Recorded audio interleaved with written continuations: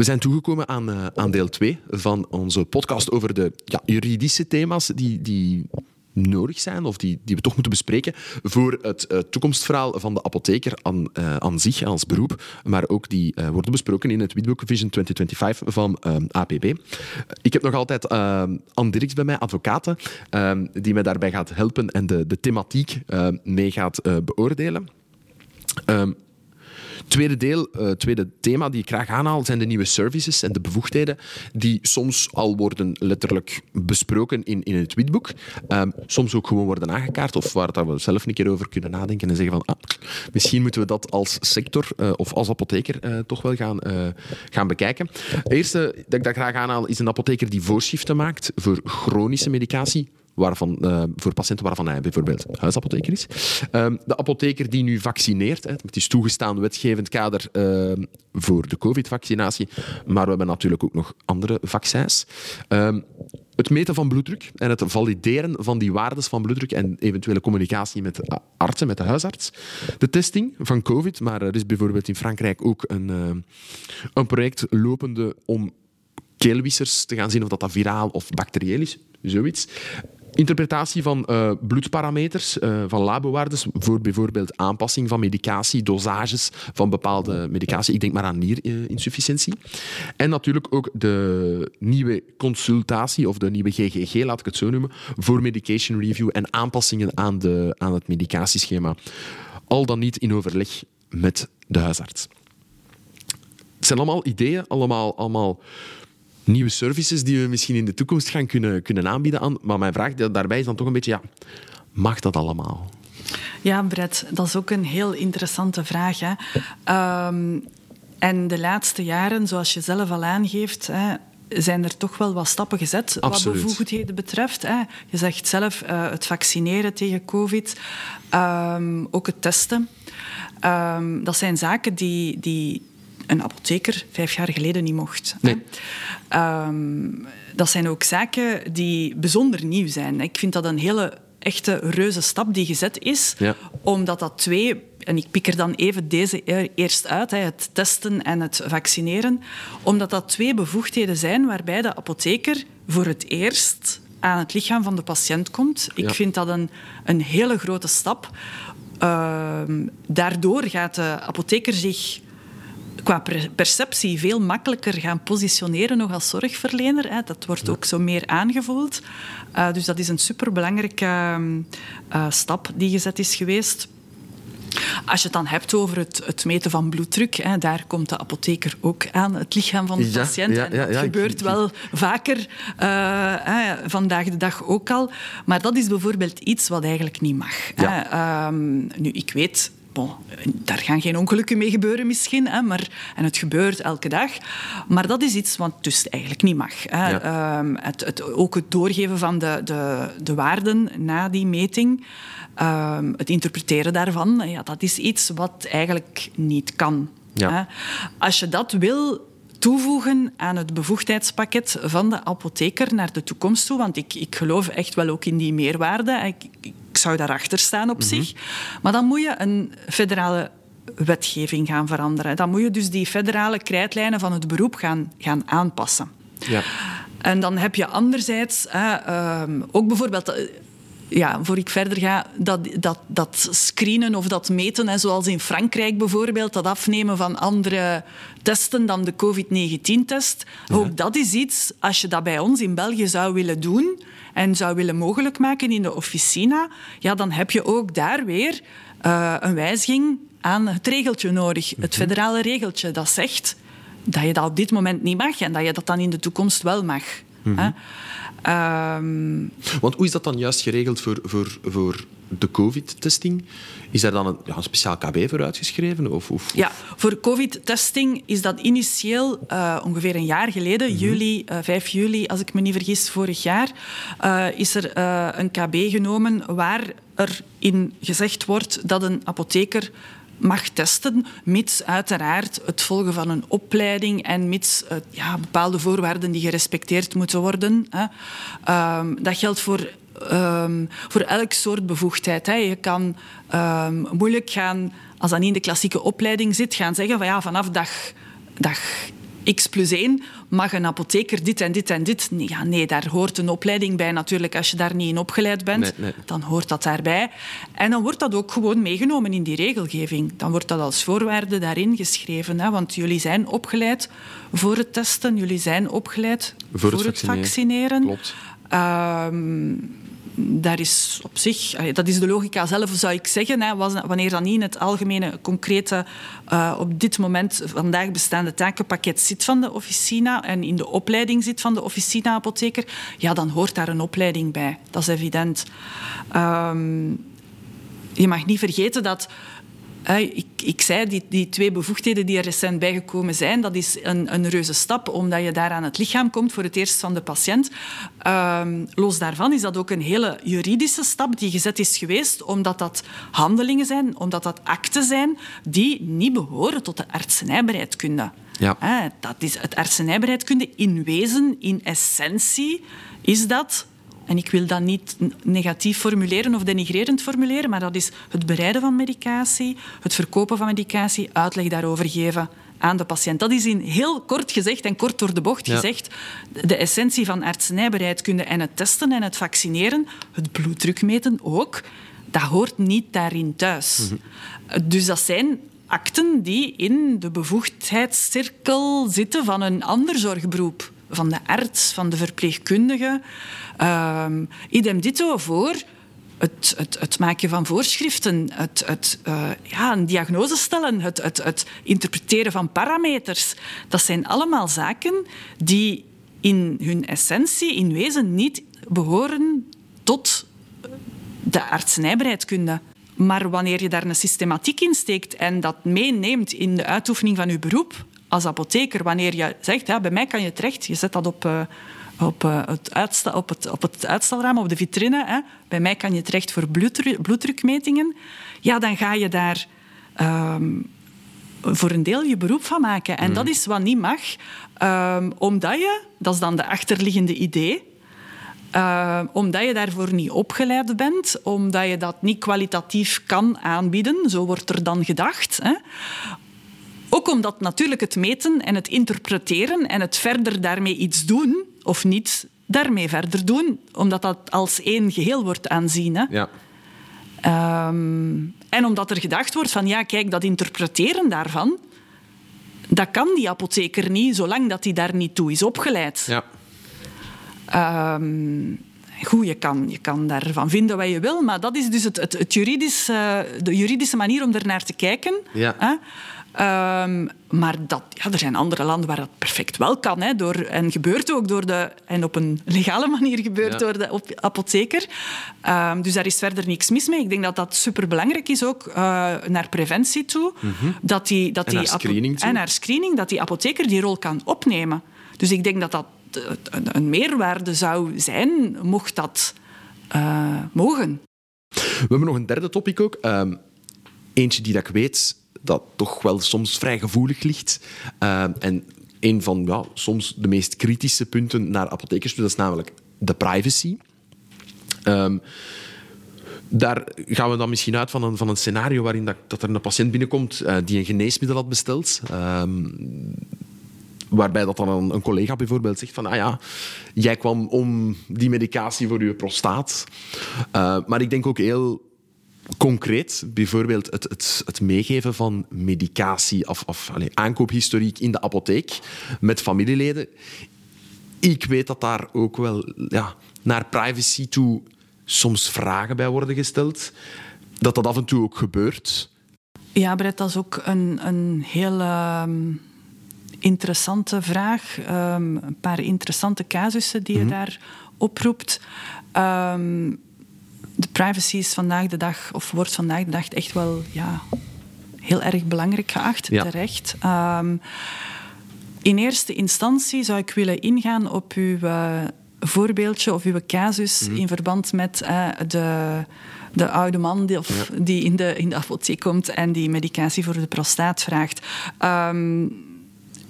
Uiteraard is het niet evident om vandaag de dag in elke apotheek daar te zorgen voor een een ideale manier van communiceren, in die zin dat niemand anders dan die patiënt zelf hoort wat er gezegd wordt. Hè. Klopt. Er zijn toch nog wel wat kleinere apotheken her en der vandaag. Hè. Niet elke apotheek is heel erg groot, biedt de mogelijkheid om met meerdere toonbanken te werken, eventuele afscheidingen te plaatsen tussen die verschillende zones voor verschillende patiënten. Dat is niet zo evident. Hè. Als ik aan de apotheek denk waar ik zelf geregeld kom, is dat geen evidentie. Nee. En het is juist, de patiënt heeft recht op een kwalitatieve zorgverlening en daar hoort eigenlijk ook wel de vertrouwelijkheid toe van de zorg die hem verleend wordt, de communicatie die daar rond gebeurt met hem of met haar. Anderzijds heeft de apotheker ook een beroepsgeheim dat op hem rust. Dus die apotheker mag ook niet informatie delen met anderen. Dus in die zin, in een ideale wereld, in een ideale apotheek, hoort niemand anders dat gesprek dan de apotheker op zich en dan die patiënt op zich. Maar we zitten niet in een ideale wereld. En dat heeft de wetgever toch wel begrepen. En vandaar dat in het KB-onderrichtingen de verplichting is gestoken met ingang van 2010 om in elke apotheek een vertrouwelijke ruimte te hebben om een gesprek mogelijk te maken. Maar natuurlijk, daar is een drempel. Hè. Niet elke patiënt weet dat ook. Voilà. Wanneer je natuurlijk bouwplannen of verbouwplannen hebt, ja, dan kan je daar maar beter toch wel rekening mee houden om die private sfeer of ruimte toch wat meer te gaan creëren en inbouwen. Maar ik zie daar op zich op dit moment geen supergrote juridische problemen. Nee, ik bedoel, het is wat het is. Maar het is wel iets om bijvoorbeeld naar kwaliteit toe toch rekening bij te houden. Als je bouw- of verbouwplannen hebt van oké, het staat wel degelijk in een KB van 2010, je moet een privéruimte, je moet een confidentiële ruimte hebben. Ja, dat we daar effectief ook wel rekening mee houden dat het vertrouwelijk gesprek mogelijk moet zijn. En ook wanneer je als apotheker wil inzetten op die nieuwe bevoegdheden, zoals het testen, zoals het vaccineren, dan je hoeft dat niet te doen. Hè. Het is niet omdat je het mag doen dat je het moet doen, maar als je daar wil op inzetten en het is mogelijk, ruimtelijk, dan denk ik dat je daar maar beter ook rekening mee kan houden en dat je meerdere private ruimtes, om het zo te zeggen, zou best inbouwen. Want misschien houdt het niet op met deze nieuwe bevoegdheden. Hè? En evolueren we naar een andere soort publieke officina waar er veel meer van die bevoegdheden uitgeoefend mogen worden. En om het zo maar uit te drukken zoals het is, hoe meer je aan het lichaam van de patiënt komt als apotheker, hoe meer je moet ook dan zorgen dat je die privacy kan garanderen, hè, uiteraard. Klopt. Ik kwam daar ook nog terug op de privacy, zijnde naar bijvoorbeeld aankoophistoriek doorgeven binnen familie van medicatie. Ja, dat is toch... Ik vind dat altijd zo'n moeilijke. Dan komt iemand vragen, mijn man of mijn vrouw, mag ik een keer zijn historiek hebben? Ik heb daar altijd een heel wrang gevoel bij. Weet die andere persoon... Ben ik 100% zeker dat de persoon van wie ik de historiek meegeef, dat die daar 100% achter staat, dat de andere persoon dat ook weet? In hoeverre ben ik daar in fout met de wetgeving en in hoeverre mag ik dat doen? Ja, dat is een hele goede reflex dat je hebt om daarbij stil te staan. Dat is een vraag die vele andere zorgverleners ook hebben. Ja. Niet alleen apothekers. Ik zou zelfs durven zeggen dat het niet een vraag is die ik speciaal associeer met apothekers. Ja. Ik krijg die vraag veel meer van bijvoorbeeld psychologen of zo. Ja. Dus andere soorten zorgberoepen worden denk ik nog meer geconfronteerd met dergelijke soorten problemen dan de apotheker. Dat is mijn aanvoeling althans. Hè. Maar dus het is een hele terechte reflex dat je hebt. Want je zit daar uiteraard met het beroepsgeheim dat op jou rust. En ook met het feit dat je niet weet of dat die patiënt op de hoogte is van die vraag en daarmee eigenlijk akkoord zomaar gaat. Dus de vuistregel die ik altijd meegeef, want het moet ook nog werkbaar blijven. Absoluut, Het moet kort en krachtig zijn om te onthouden ook, als vuistregel. Dat is punt 1. Weet je 100% zeker dat de andere persoon, diegene die voor u staat, dat die de vertegenwoordiger is van de patiënt? Ik denk dan aan de ouder van de minderjarige, of eventueel de vertrouwenspersoon. Dat is nog iets anders dan de vertegenwoordiger. De vertrouwenspersoon van de patiënt. Dat moet dan wel in uw patiëntendossier genoteerd staan. Dus dat is wel een vereiste dan. Dat zal ook niet altijd zo zijn. Maar als dat wel zo is, dan zou ik nog durven die medicatielijst meegeven. Maar van het moment dat je voelsprieten omhoog gaan staan en dat je voelt dat er mogelijk iets aan de hand is, zou ik toch liever hebben, als jurist, maar dan spreek ik weer als jurist, dat je dat niet meegeeft met de betrokkenen, maar dat je dat op een of andere manier rechtstreeks communiceert en overmaakt aan de patiënt. Want je weet niet wat die andere persoon daarmee van zin is. Want dat is bijvoorbeeld ook iets wat ik me dan afvraag. Moeten we dan bijvoorbeeld aan de softwarehuizen een keer gaan vragen van... Moeten we op die communicatiemiddelen gaan spelen van... Ja, zeker naar privacy toe, maar ook naar bereikbaarheid toe van apotheken. Naar gegevens toe. Kijk, het zijn jullie gegevens, jullie hebben die medicatie aangekocht. Als bijvoorbeeld iemand komt van die patiënt wil graag zijn historiek, dat we dat rechtstreeks kunnen doen, waardoor dat we zeker weten, oké, er kan maar één persoon aan die gegevens en dat is de persoon zelf. Ja, want juridisch gezien is dat ook een optie. Is dat ook de mogelijkheid? De patiënt zelf kan inzage vragen in zijn farmaceutisch dossier, kan daar zelf naar vragen. Het is niet nodig dat iemand anders dat vraagt. Nee. En als dat inderdaad mogelijk is om die informatie op een veilige manier over te maken zonder dat de patiënt in de officina zelf moet komen. Ik ben altijd voorstander van die communicatie 1-op-1 te doen met de patiënt. Ja, ik denk maar het meest veilige. Er zijn nu genoeg digitale mogelijkheden. Hè. We hebben een It's Me die dat ook toch... Absoluut, ja. Garant staat voor het feit dat je effectief ook die persoon bent. Dus ja, ik heb het al voor gehad dat ik dan naar de persoon probeerde te bellen en te zeggen van, mag ik dat hier wel meegeven? Hoe ben ik 100% zeker dat ik die persoon aan de lijn heb? Ja, absoluut. Ik vind dat een heel moeilijk gegeven van wanneer ben ik correct en in regel met hier mag ik die gegevens gaan meegeven. Ja, ik zou daar het principe van de voorzichtigheid toch wel graag gehanteerd zien. Maar dan is het echt wel de jurist die in mij naar boven komt. Ik krijg geregeld voorbeelden, maar ik zeg het eerder vanuit een andere zorgcontext. Voorbeelden waar dergelijke zaken opgevraagd worden om te gebruiken in bijvoorbeeld echtscheidingsprocedures. Voilà. We hebben ook nog een vierde topic. Die gaat over de digitalisering. Die toch wel volop bezig is binnen ons beroep. Maar dan ook specifiek naar de verkoop en de marketing toe. Ik haal daar graag 2 scenario's aan. Enerzijds het scenario van verkoop van medicatie, voorschriftplichtige medicatie online. Wat dat, voor de duidelijkheid, momenteel huidig deze dag nog niet mag. Maar ook bijvoorbeeld het sponsoren van social media berichten. We hebben daar al eens met collega's over nagedacht. Mag dat? Kan dat? Zijn we in de wetgeving oké? Is het ronseling? Ja, nee. Dus ik vroeg mij af, wat mag er daar juridisch en wat mag er daar niet? Ja, super interessant ook, Brett. Voor mij zijn dat 2 verschillende dingen. Dat is een beetje raar. Hè? Daaraan zie je dat we anders denken. Hè? Voilà.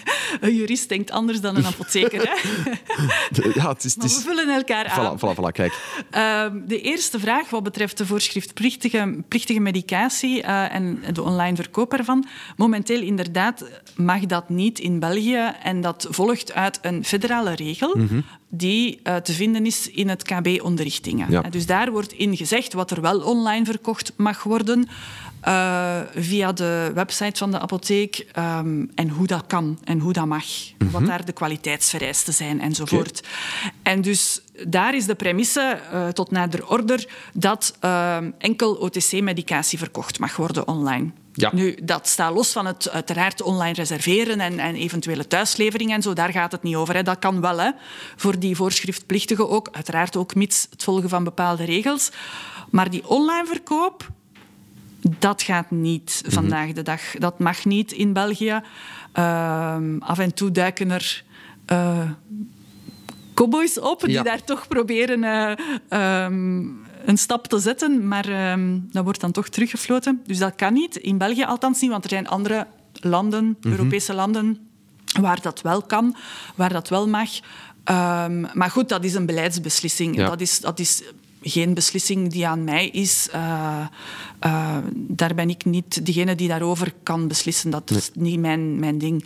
Maar mocht dat gewijzigd worden, ja, dan is daar een federale ingreep nodig. Ja. Alleen federale wetswijziging nodig. Of dan met name het KB-onderrichtingen dat gewijzigd moet worden. Maar dat op zich kan dat. Juridisch is dat duidelijk wat er dan moet gebeuren. Ja. Nog eens, of dat wenselijk is, dat is een totaal andere vraag. Maar uw andere vraag, die online sponsoring of die sponsoring via social media, dat zijn ook echt geregeld dingen die bij mij komen. Van we willen dit doen, screen dat eens. Kan dat? Zouden we dat toch wat anders doen? Dus dat zijn superleuke vragen. Geen evidente vragen ook weer, juridisch, omdat daar verschillende soorten kaders, verschillende wettelijke kaders samenkomen. Je hebt daar uiteraard ook de deontologie, maar die moet volgens mij toch altijd volgen wat de wetgeving zegt, mits bepaalde punten en kommas. Maar je hebt daar, los van die deontologie, heb je het economisch recht, dat daar zijn zegje over doet. Ja. Je hebt daar de regelgeving over geneesmiddelen die relevant is. En er is ook een reclame-KB, dus een koninklijk besluit met reclamebepalingen voor geneesmiddelen, met heel veel regeltjes erin. En dan heb je, los daarvan, nog de kwaliteitswet, waar ook een artikel in zit waar iets gezegd wordt over het maken van reclame. Dus je hebt daar verschillende kaders. Ik zeg 3 wettelijke kaders. Je hebt daar dan nog die deontologie erbij. Dus dat is niet zo'n evidente om daar te trancheren. Mag dat nu of mag dat nu niet? Nu, één ding kan ik heel duidelijk zijn. Over één ding kan ik heel duidelijk zijn. En dat is misschien raar als jurist dat ik duidelijk ben over iets. Maar bon, Google AdWords of Google Ads, dat is iets wat mag. Dus dat is duidelijk. Daar is een uitspraak over.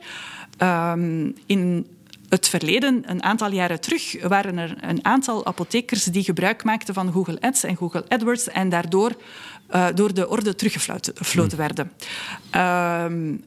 Dat is dan uiteindelijk na enige tijd op tafel komen te liggen van de Belgische mededingingsautoriteit. Dat is eigenlijk een soort rechtbank waar je kan gaan klagen wanneer je vindt dat je als ondernemer tekort gedaan wordt. Wanneer je regeltjes opgelegd krijgt waar je het eigenlijk niet mee eens bent, waarvan je vindt, mijn ondernemingsvrijheid wordt hier ingeperkt. Ja.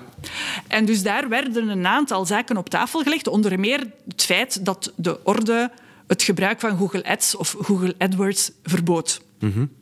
Of sanctioneerde. Want het werd niet expliciet verboden, maar uiteindelijk in de praktijk werd het gesanctioneerd. En ook de provincies kwamen ook niet helemaal overeen, moet ik eerlijk gezegd zeggen. Dus er zat wat ruis ook op het interne verhaal binnen de orde. Ze waren niet echt eensgezind. Aan de ene en de andere kant van het land, om het zo te zeggen. Ja. Dus dat werd op tafel gelegd van die mededingingsautoriteit. En daar heeft de auditeur, dat is een bepaalde, laat ik zeggen, afdeling van die mededingingsautoriteit, heeft daar expliciet over gezegd dat een apotheker daar gebruik van kunnen maken. Ja. Misschien wel niet op in absolute termen. Of laat ik het anders zeggen, op een absolute wijze. Niet voor alles. Voilà, dat was dan ook weer al mijn vraag. Ja. Mag het voor alles? Nee, Omdat je natuurlijk... Ik zou het niet doen. Ik weet niet meer uitdrukkelijk of dat het er... uit mijn hoofd of dat het er uitdrukkelijk in stond. Of dat het voor medicatie niet mocht of mocht. Ik denk niet dat het er uitdrukkelijk in stond. Maar dat is een voorzichtigheidsregel die je moet hanteren. Mm-hmm. Omdat je voor medicatie... als je dat als insteek neemt, als Google AdWords neemt... Ja, dan begeef je je op glad ijs. Omdat je dan... raakt aan de idee van, is dat hier geen overconsumptie, is dat hier geen ronselen? Je zit daar ook met die wetgeving over reclame maken voor geneesmiddelen, dus blijf daar af. Mm-hmm. Dat is onveilig. Doe dat niet. Maar voor bijvoorbeeld een voedingssupplementen is ook zo'n beetje al meer tricky. Maar een Mustela of welk ander soort product dat eerder in de andere categorieën valt, daar kan dat perfect voor. En dat moet kunnen, heeft die autoriteit echt wel gezegd. Mm-hmm. Dus dat is helder. Nu, het wordt minder helder, minder evident, wanneer je, los van die Google AdWords, gaat gebruik maken van andere soorten technieken, sponsoring, en waar je toch eerder gaat neigen naar... misschien die dichotomie, die collusie, het ronselen, de vrees, surtout bij de orde voor overconsumptie. Mm-hmm. Dus dat is een hele dunne lijn die niet evident te maken is. Mijn vuistregel ook weer hier is, wanneer ik zo'n project screen, focus op zorg. Ja. Daar, als dat uw premisse is, als dat uw uitgangspunt is, dan ben je volgens mij veilig bezig. Met andere woorden, gaat het hier over een gezondheidswinst waarover je je patiënten wil informeren, of de regio wil informeren, zolang er eigenlijk de zorg primeert hierin? Zou het moeten kunnen? Ja, zolang het informatief is, zolang het zorggerelateerd is, zodra het neerkomt op zeggen wat je doet en wat je aanbiedt, zonder dat je jezelf daarbij positioneert als de betere, diegene die het alleen kan, de anderen kunnen het niet, bij mij kan dat wel. Dus wanneer je je afzet tegenover de anderen, dan wordt het meer tricky. Ja. Maar wanneer je uitkomt voor wat je doet, wanneer je aanbod in de verf zet, je kwalitatieve zorg in de verf zet, is de vuistregel, dan kan het. Ja. Een tweede punt waar je rekening mee moet houden, zoveel mogelijk, is dat je die patiënt niet gaat daardoor binden en lokken en leiden. Ik ben te weinig vertrouwd met social media en alle mogelijke kanalen, maar zolang dat die patiënt u vindt en jij zoekt de patiënt niet, om het zo te zeggen, is het oké. Ja.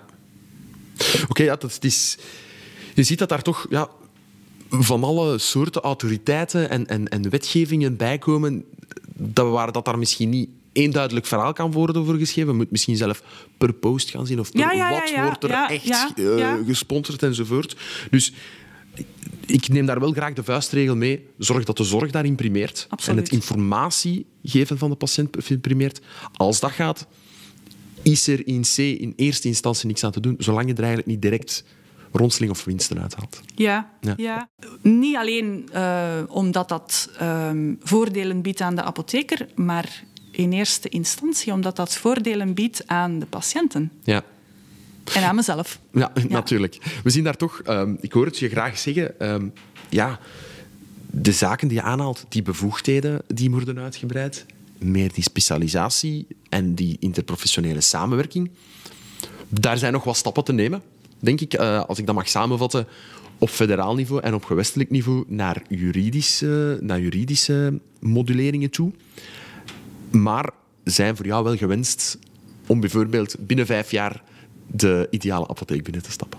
Ja, absoluut. Ik denk dat er nog wel wat kan geregeld worden en mag geregeld worden, zolang dat het beroep verder brengt en niet beperkend werkt. Voilà. Kijk, super. Ik hoop in ieder geval dat het aan bod komen van deze juridische thema's inspirerend heeft gewerkt. Dat sommige collega's nu misschien ook weten wat kan, wat niet. Een paar van die vuistregels die dat toch wel handig zijn om mee te nemen. En wie weet kunnen we dit binnen de 3 tot 5 jaar helemaal opnieuw opnemen. Zijn er weer misschien nieuwe bevoegdheden en misschien is er dan ook een nieuwe visie voor binnen 5 jaar. We zien het wel. Anne, alvast hartelijk bedankt en ik hoop dat je het er ook leuk vond. Absoluut. Oké, tot de volgende. Dag.